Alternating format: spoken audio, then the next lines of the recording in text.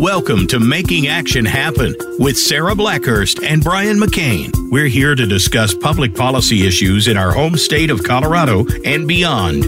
Making Action Happen is presented by Action 22. Find out more about our organization at action22.org. Now, here are your hosts, Sarah Blackhurst and Brian McCain. Hello, welcome back to Making Action Happen, the show that we do for Action 22 community in Colorado and now around the world. I'm Sarah Blackhurst. I'm Brian McCain. We've got an interesting show for you today. It's a little bit of a continuation on the talk that we had with Commissioner Tony Haas last week. And we've got Garin Vorthmann returning to the show. You'll remember that she was named one of the most influential or the most impactful lobbyists for the state of Colorado. She works on a lot of ag issues. Welcome back to the show, Garin. It's so great to have you here. It's nice to see you guys too. You've been a little bit busy up at the Capitol, especially working on all of these ag issues. Before we get too far into the ag worker bill, I wanted to see if you could give us a little bit of a report on what's happening up there. You should just not edit yourself. We just want to hear all the dirt and everything that's going on. I know everybody's really in a good mood and happy and loving it. Could go another month or two in the session, right? Yeah, absolutely. No tension at all. None. It's getting along. It's great. No, you're exactly right. We are in the last couple weeks of the session. Technically, they can go until June 12th. To fulfill all of their obligations. However, I know they are working really, really hard to get done earlier than that. Originally, their target date was this Friday. That is not going to happen. Right. So it was kind of unrealistic. They're going to take this weekend off, having it be Memorial Day holiday. So we will, they'll break sometime Friday afternoon or evening, and then we'll come back at it on Tuesday morning and work through the week. See if we can get done by next Friday. And if not, we'll go into the next week. So to give some perspective and context, how many bills have been introduced so far this session? There's between 600 and 700 bills that have been introduced. And as of late last week, there was around 240 that were still in the pipeline in some part of the process. And then we also know that they are working on a couple more bills that they want to introduce still yet in the next couple days. I think that those are going to be focused on how the state can spend the federal stimulus money and get that ball rolling before the end of the session. And they're going to try to spend a portion of those funds coming in and then come back next year and run bills to do the rest of that. Okay.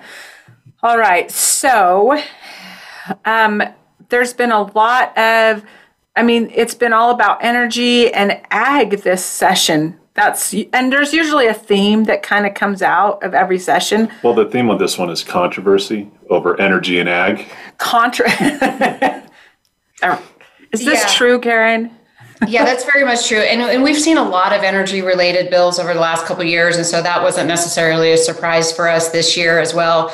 Moving the ball forward on trying to address greenhouse gas emissions, electric grid reliability, consumer choice, all of those kind of things have been on the agenda for energy related issues. And then, as you mentioned, for agriculture, we have faced one of the most consequential and big, far-changing bills that we have seen for this industry in a long number of years. So it's been interesting. We've also seen a lot of healthcare cost-related conversations with regards to drug prices, as well as the public option and trying to cut down on the cost of healthcare here in the state. So it hasn't just been on energy and ag, but that has been a top focus of the legislature this year for sure. Well, that's, with Action 22, that's kind of our wheelhouse right now, being in southeastern Colorado, rural. It's all energy and ag. That's the two biggest things going on down here. So it's important to us. Yeah, it's huge. Let's talk about, when you said far-reaching and impactful legislation, we're talking about, right this minute, about the ag worker rights, agriculture worker rights. Yes, is that what you were referring to? That's it. It's Senate Bill 21-087, so Senate Bill 87, and it is called the Agricultural Worker Bill of Rights. And where it's coming from is the ag industry across the country has been exempt from minimum wage and overtime laws. It's done on the federal level as well as throughout all of the states. However, we have seen in the last few years, a number of states have started to change the minimum wage and overtime for ag specific in their state. And so that is one of the main goals of Senate Bill 87 this year, is to remove that exemption from agriculture and require us to pay minimum wage and overtime. There's a lot more in this bill. When you and I talked last week or earlier this week, I'm losing track of time. There were still 4 amendments when it went on to the House. There were still 4 amendments that you really wanted to see happen. Let's talk about those for a second, and then we'll go back to how this bill got started. Yeah, you're exactly right. There is much more to this bill than just the minimum wage and overtime. It also allows for collective bargaining for agricultural employees. It has whistleblower protection language in it. It also, as introduced, had a lot of language with regards to workplace safety issues, primarily surrounding heat stress and making sure that employees had the proper rest breaks, shade to sit under, water availability, and those kind of things. It also has information or has language in it that impact the range worker part of our industry. So the livestock producers who run their sheep or cattle out on the range, out in remote areas. There's significant language in there that impacts those employees, as well as some language that prohibits the use of certain kinds of tools that are very common in certain ag production, especially organic vegetable growing. So the bill was significantly amended in the Senate last week. It got introduced in February on the first day that we came back from the February break. So it's been out there for a very long time. There was not a lot of stakeholding with the ag industry prior to introduction. So once it was introduced, we started to take a look at it and started trying to work on amendments to try to address the concerns. And the bill sat on the calendar for a long time. It got sent to or assigned to the Senate Business Committee, not the Senate Ag Committee, which was a bit of a surprise for us, considering it is only about agriculture and the ag workers in our industry. But the proponents felt like it was more of a labor bill, so they sent it to the Business and Labor Committee. But it got set on the calendar for a couple months while different conversations were being had behind the scenes to try to come up with amendments. And in that committee, they did do some amendments that were helpful, but still had a lot of work to do after it passed out of that committee.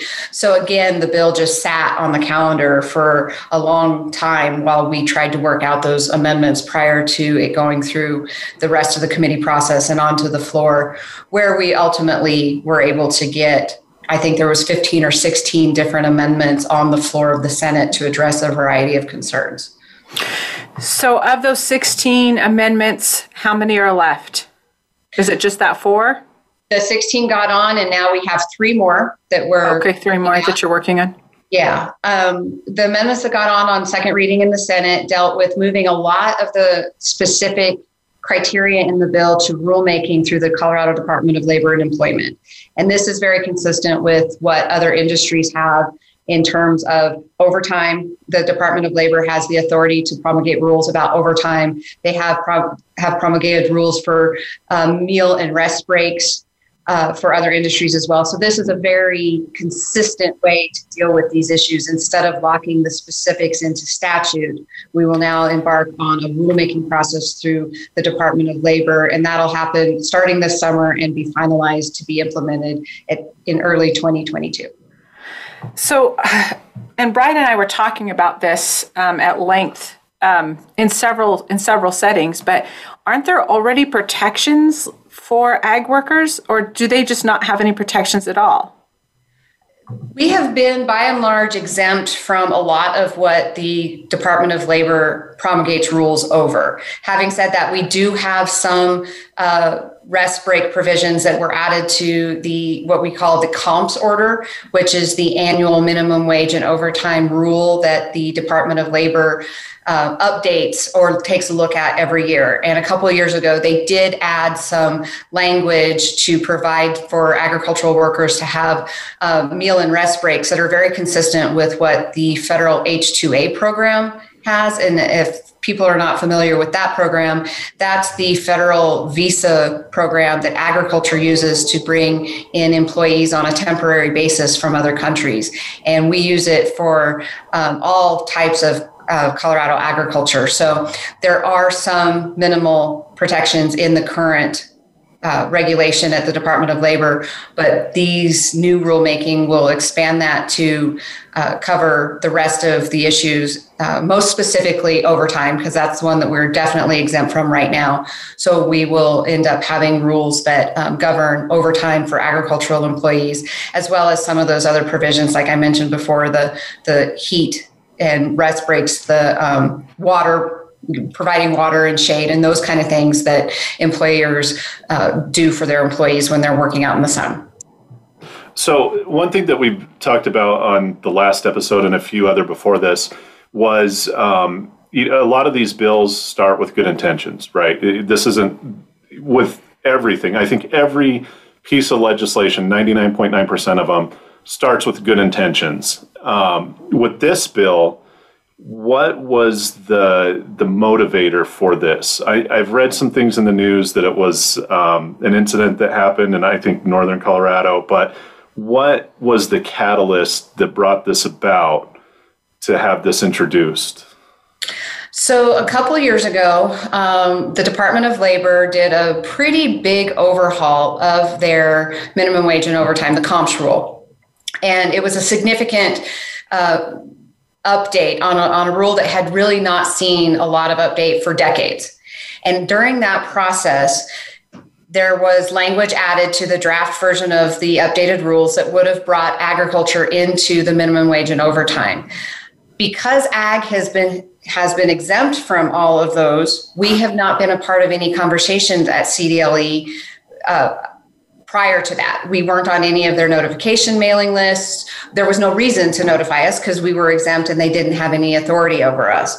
So we found out about it fairly late in the process when the rules had been drafted and they were just starting the official rulemaking process. And we started meeting with the Department of Labor, and they realized at that time that they had missed an entire stakeholder group conversation about these issues. And so they agreed to take most of the ag-related provisions out of that update. And then we continued to have conversations with CDLE after that rule was finalized. And we started those conversations early in 2020. And we all know what happened fairly early in 2020 with COVID happening and everything shutting down. So we did continue to have those conversations, but they slowed way down because of the pandemic. And the goal was to always come up with some language to put into the rule that would be coverage for ag employees. Obviously, that didn't happen for the 2020 process.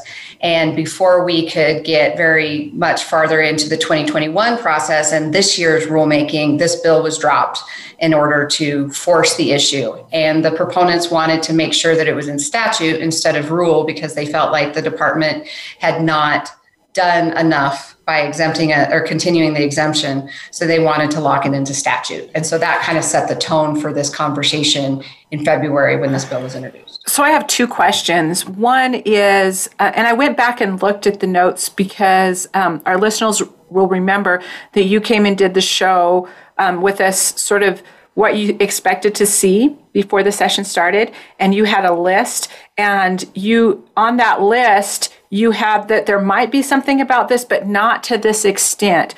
So I want to talk a little bit about that stakeholder process because that's such an important piece. Action 22 has supported some legislation that's gone up this year just because there was a very active stakeholder process in that. But that doesn't sound like it happened here. how did you get into that stakeholder process so far after the fact? Yeah, we had started hearing rumors late in 2020 that ag labor was going to be a topic of conversation at the Capitol. And so we started reaching out to various legislators to try to find out what information we could gather. We had been under the impression that an ag labor bill was going to start in the House under certain sponsorship.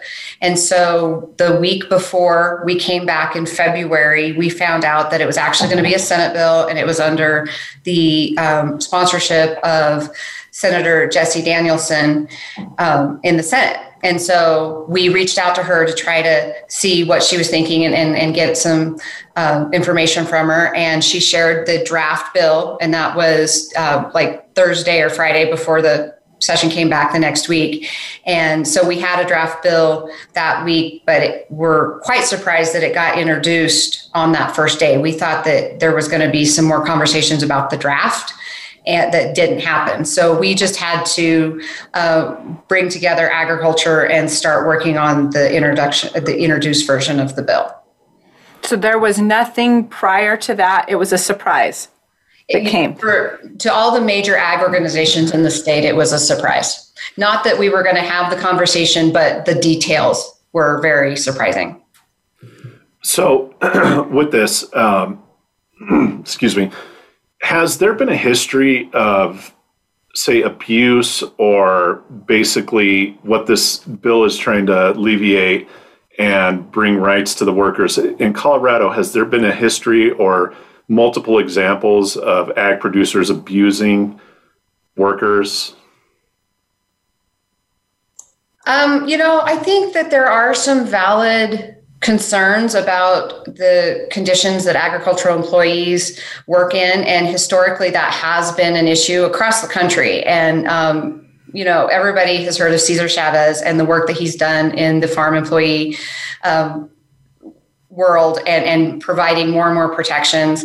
The state of California has been on the forefront of a lot of these changes over the last few decades.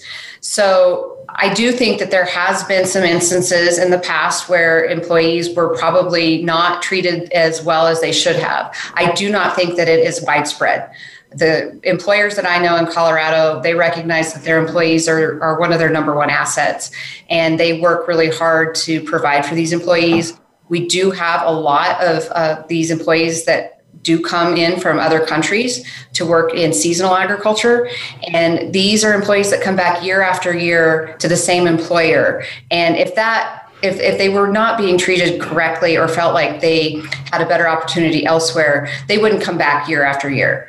So I don't think that it was widespread. I do think that it's proper that we do pay our employees minimum wage. I mean, that's just common sense. And we are paying minimum wage because otherwise we wouldn't be able to find enough workers. I think that is consistent across every industry. You have to pay a living wage. And same with overtime. But overtime is very unique in agriculture. We're not a 9 to 5, 5 days a week job. We are 24/7 at certain times of the year. And the good news is for the most part, that's only a few weeks of the year. So it's not like it's 12 months.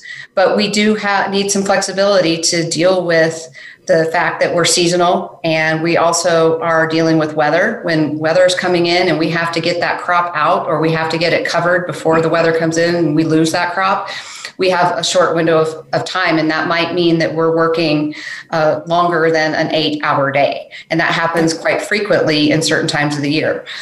So, those overtime protections, it's worth having that conversation about what is fair for the employee, but also is doable and achievable for a vibrant agricultural economy. Because if we can't afford to have those employees, we won't have them. And then what will happen will we have our crops? Will we have the variety or the strength that we do have in agriculture? So one other thing.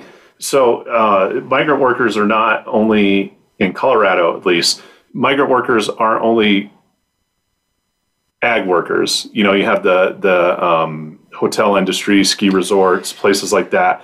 So with these migrant workers that come in, say, to work at the ski resort over the winter, or the hospitality industry, do they have these similar protections already, or are they still in the same pot that the ag workers are? And would this bill affect them at all? The easy part of that question is no, this bill won't affect them at all. This is specific to agriculture workers.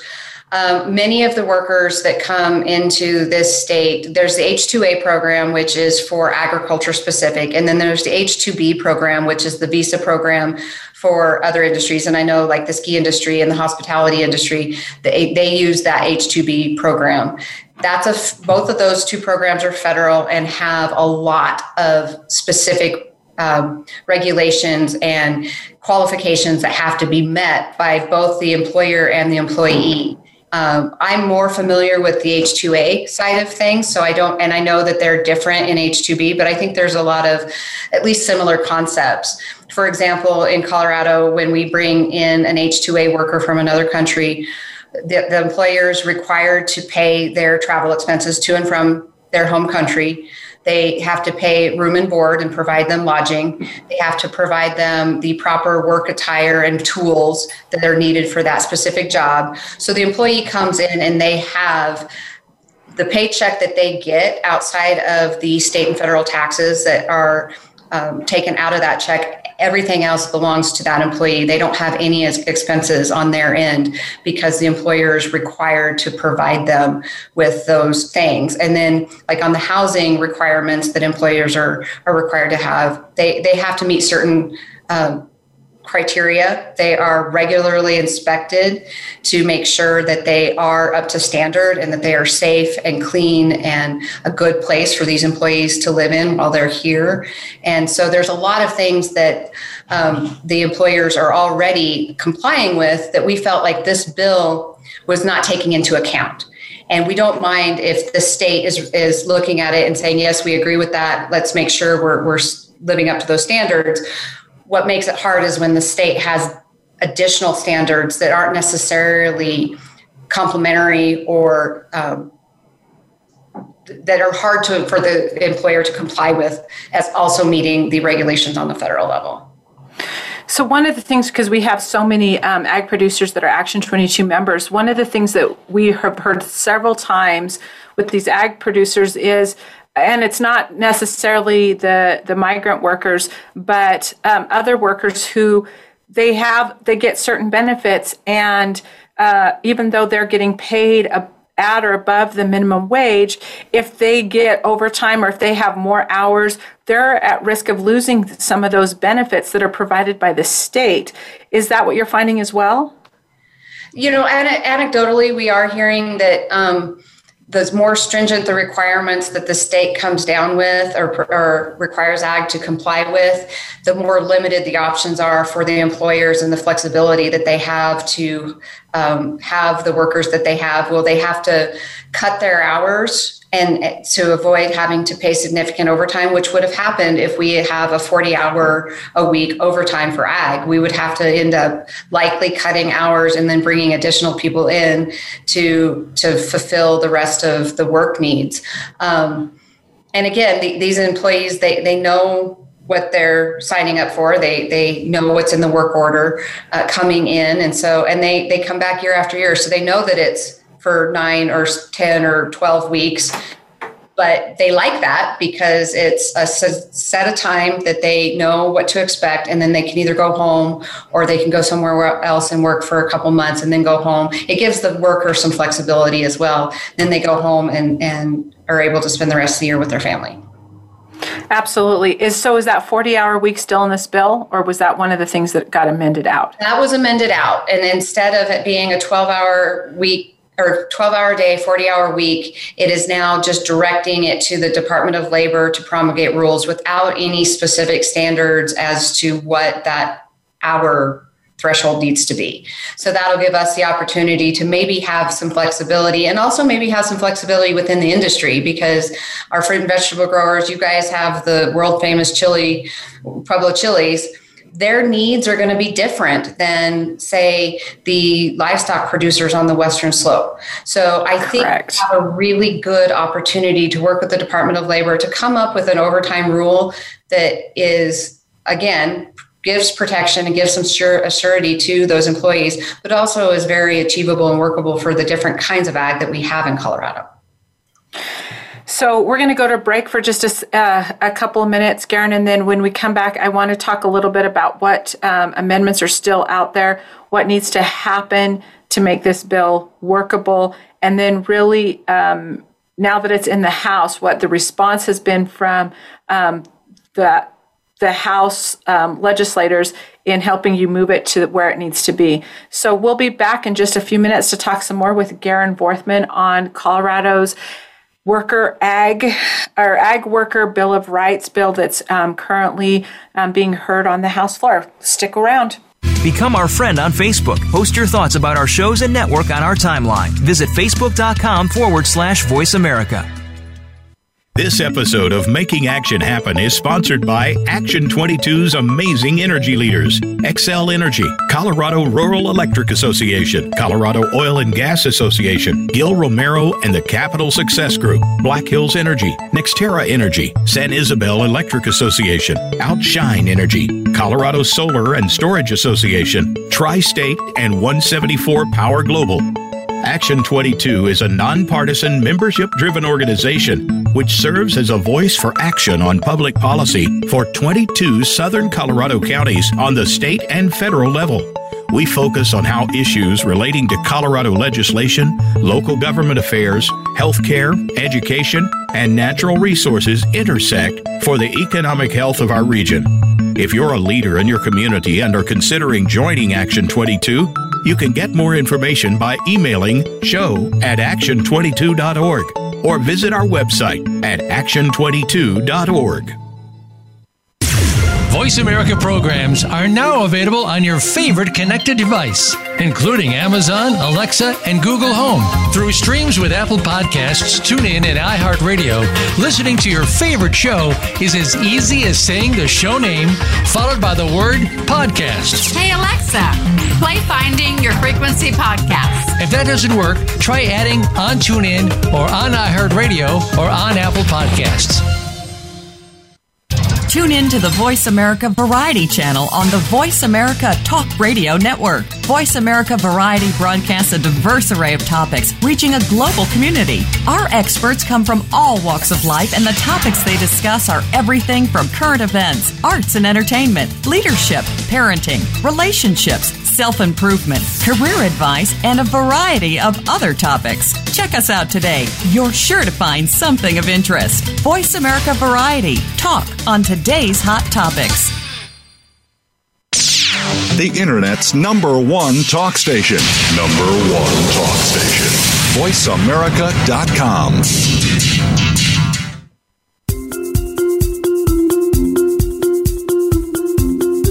This is Making Action Happen with Sarah Blackhurst and Brian McCain. To reach the show today, call in to 1-866-472-5788. Again, that's 1-866-472-5788. You may also reach out via email to sarah.blackhurst@action22.org.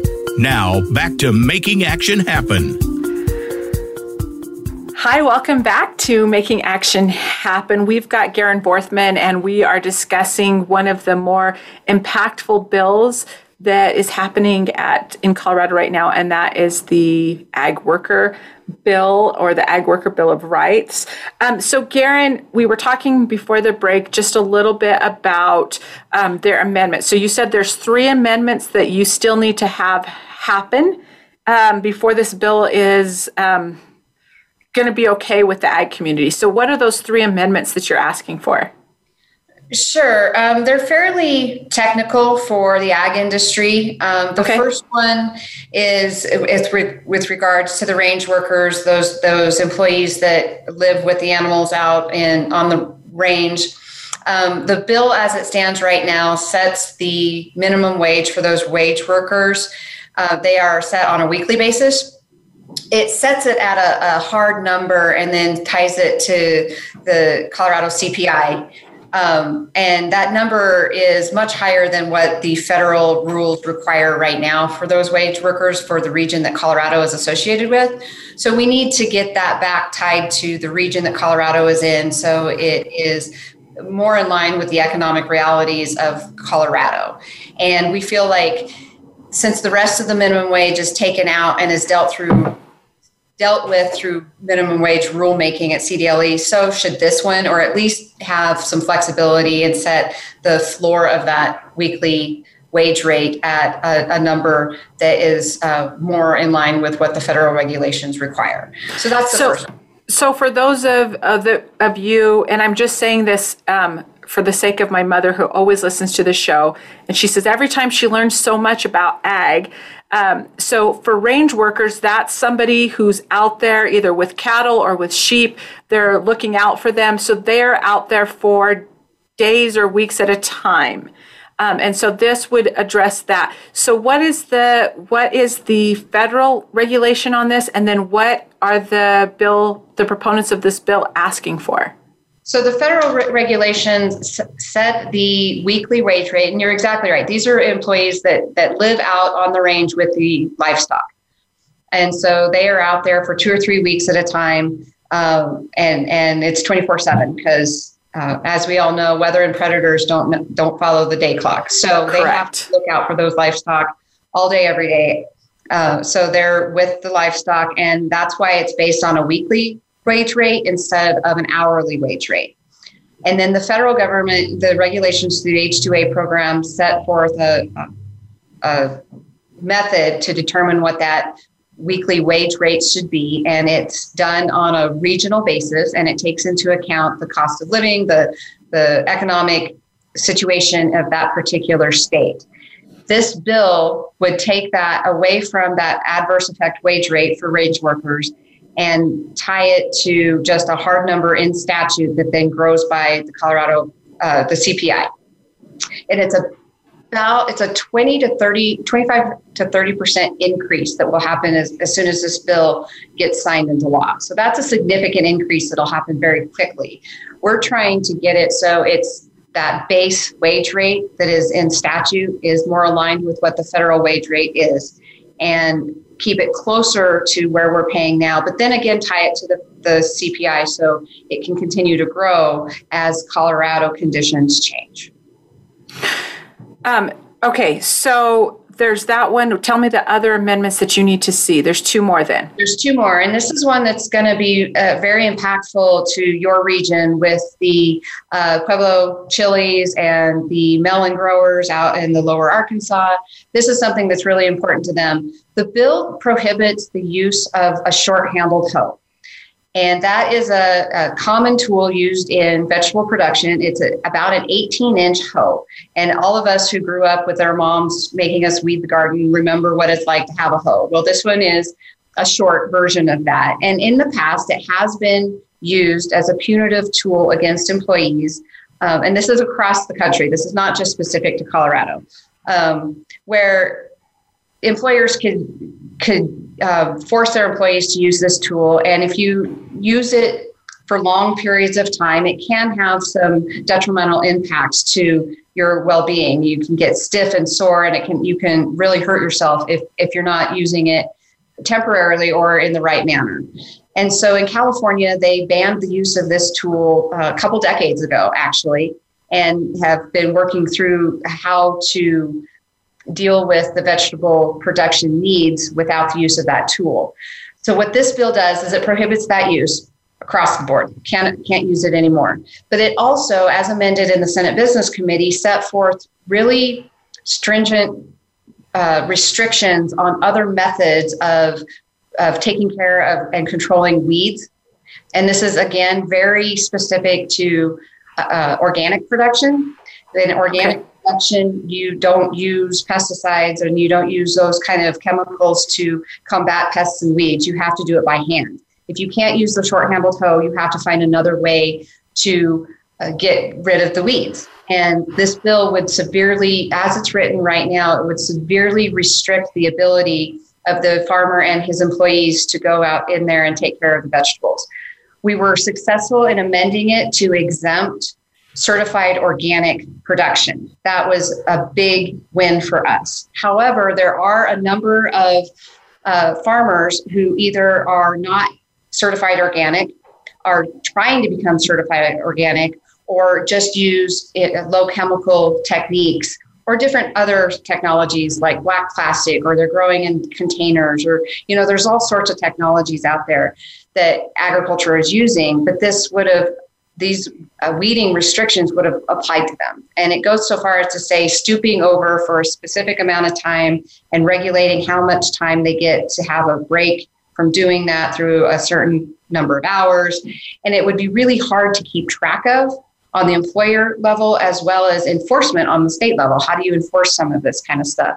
So what we're asking for in the Second Amendment is to allow the Department of Labor to take a look at these certain specific instances and provide some flexibility for these farmers who might be low chemical, or the farmers who are trying to become organic and are not certified yet, to be able to use some of these techniques and these technologies in a way that is not harmful to the employee, but allows them to take care of their crop.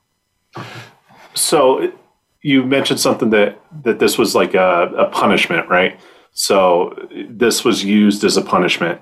Why couldn't they have put it in that banned the use of a short-handled hoe for punitive purposes versus just ban it altogether? And that was another thing that was brought up, specifically, like you said, with organic farms or people trying to get away from using chemicals for weed control.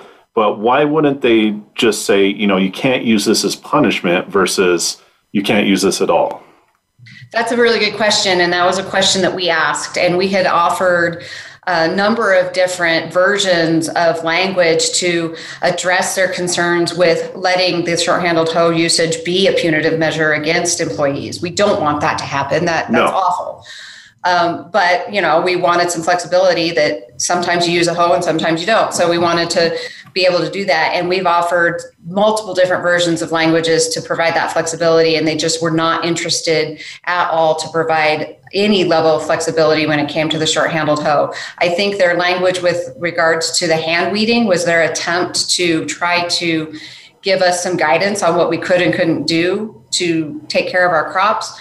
But because they didn't have a really good understanding of what it's like out on the farm and how this is actually working day to day, it missed the mark. And so we've been trying for the last couple of months to tweak that language to make it workable for both the employee and the employer so we can continue to grow our organic industry. So interestingly enough, I take my kids to school out in the county here in Pueblo. We call it the county. It's 5 miles up the road. But when I go to drop off my two youngest, we go by different farms, and they are organic farms. And today I noticed when I'm driving by that they were pulling weeds out with their hands and short-handled hoes. So, and they may not even be organic farms, but we're talking, 5-acre plots where it's almost a little bit of revenue, not quite a corporate, that's not their main wages for living for the farmer or whatever.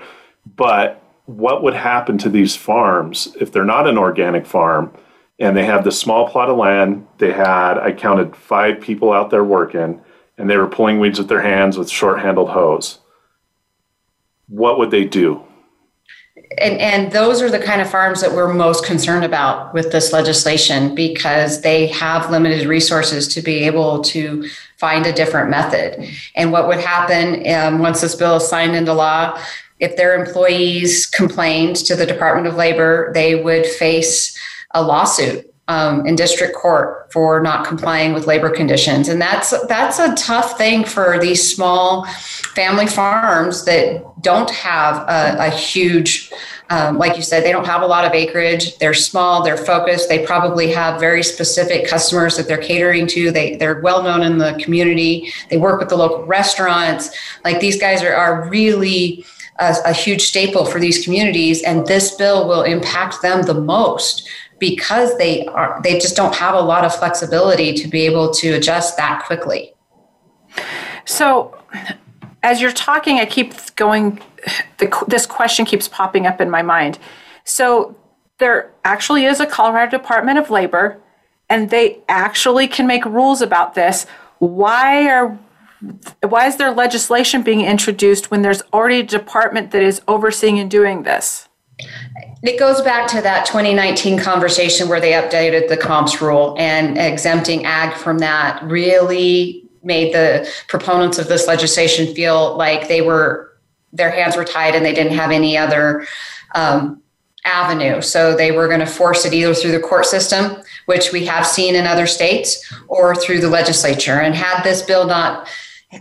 if this bill doesn't pass or had not been introduced, I really strongly believe that we would have faced a lawsuit against the state of Colorado that probably would have resulted in pretty bad consequences for how ag is going to be able to move forward in Colorado. So at least this bill has given us a mode of a way to try to achieve the goals, which I think we've all agreed are laudable, and like you said at the very beginning of this show, are really well-intentioned.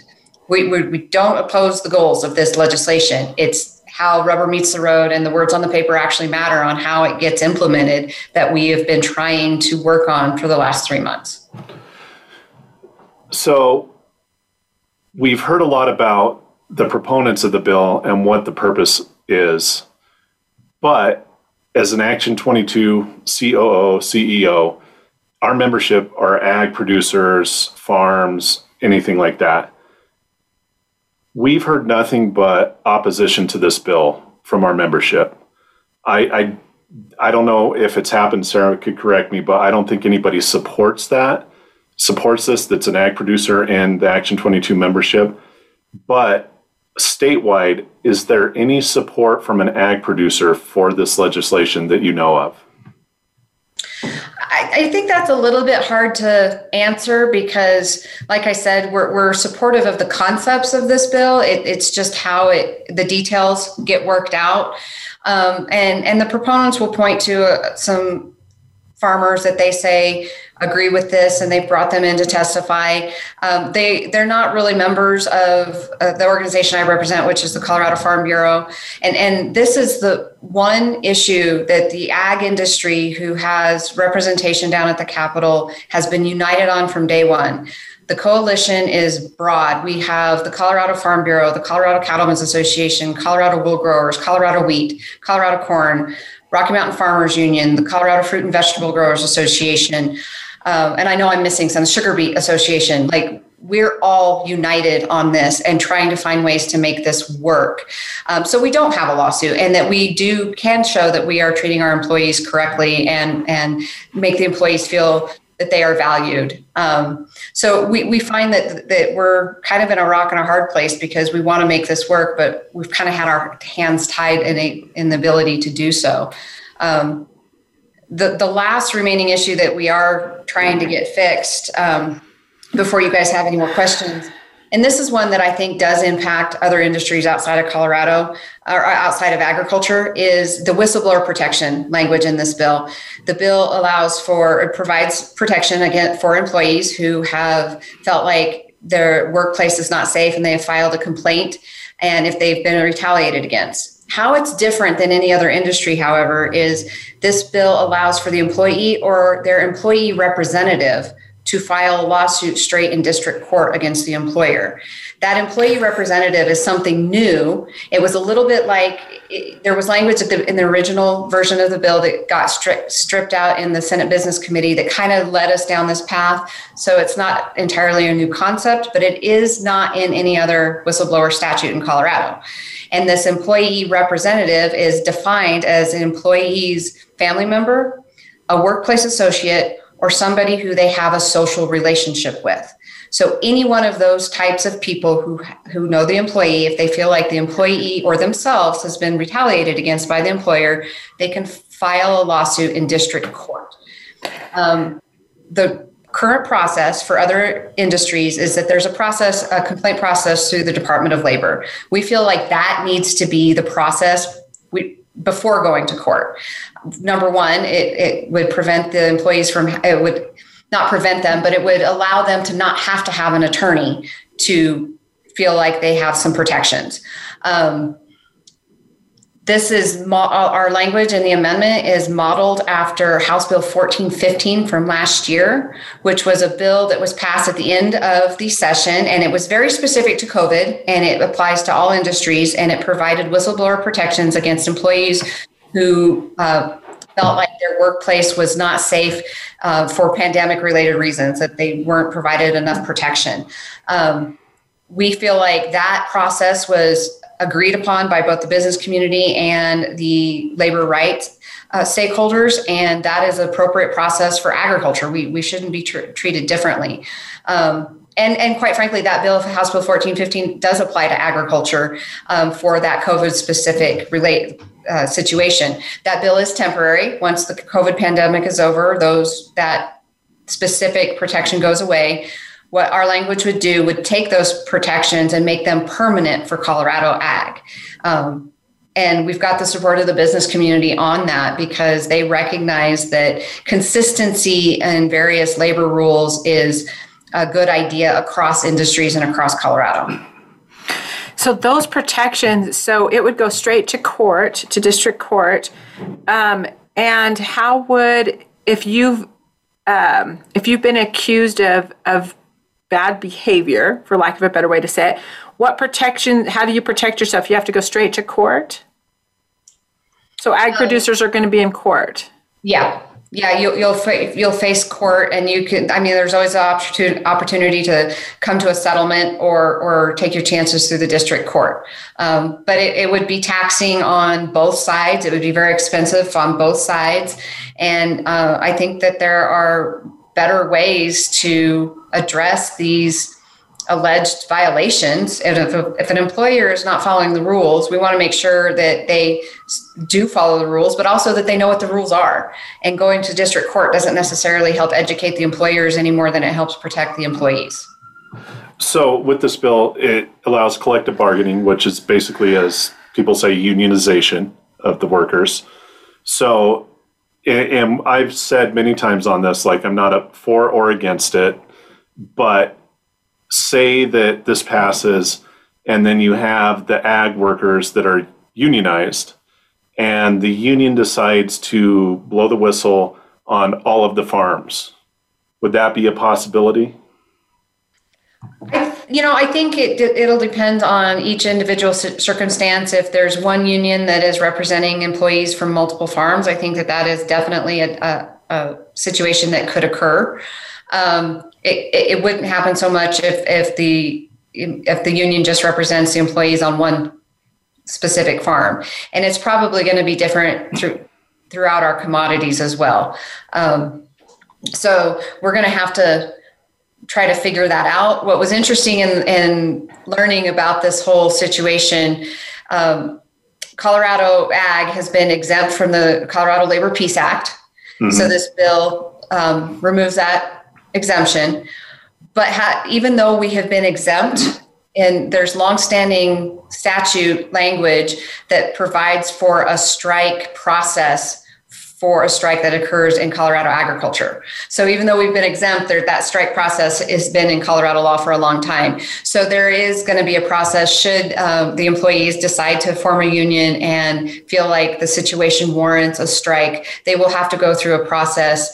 And I think that's good because then it brings everybody to the table and try to work out the situation without walking off the farm and losing that crop, or walking off the dairy floor and not milking the cows one day, because that has food safety implications, that has food quality implications. We definitely don't want the food to go to waste, and animal welfare is a top priority for the ag industry. So we want to make sure that we have the ability to protect our livestock during those situations as well. So that's already current law. And since it's new to us, I think we're all going to have to figure out how that ends up working. So final question, Garin, before we let you go. We know how busy things are for you right now. How has the House representatives received your stakeholder process now that it's in the House? How's that been received on those last 3 amendments? It's been a little difficult. We're having a hard time getting the House they wanted this bill to come to them from the Senate in a good package where they didn't have to continue to work on it. And unfortunately, we got it really close, but we still have those 3 issues. So it's been a little difficult to get them to realize that these are really important issues that need to be addressed that don't gut the intent of the legislation. So we're working really hard on that. The bill was assigned to this House State Affairs Committee. So it's very similar situation as what happened in the Senate. It got sent to a committee that does not have strong agricultural knowledge or background. So that's a challenge that we're facing right now, trying to educate those committee members on the uniqueness of Colorado agriculture.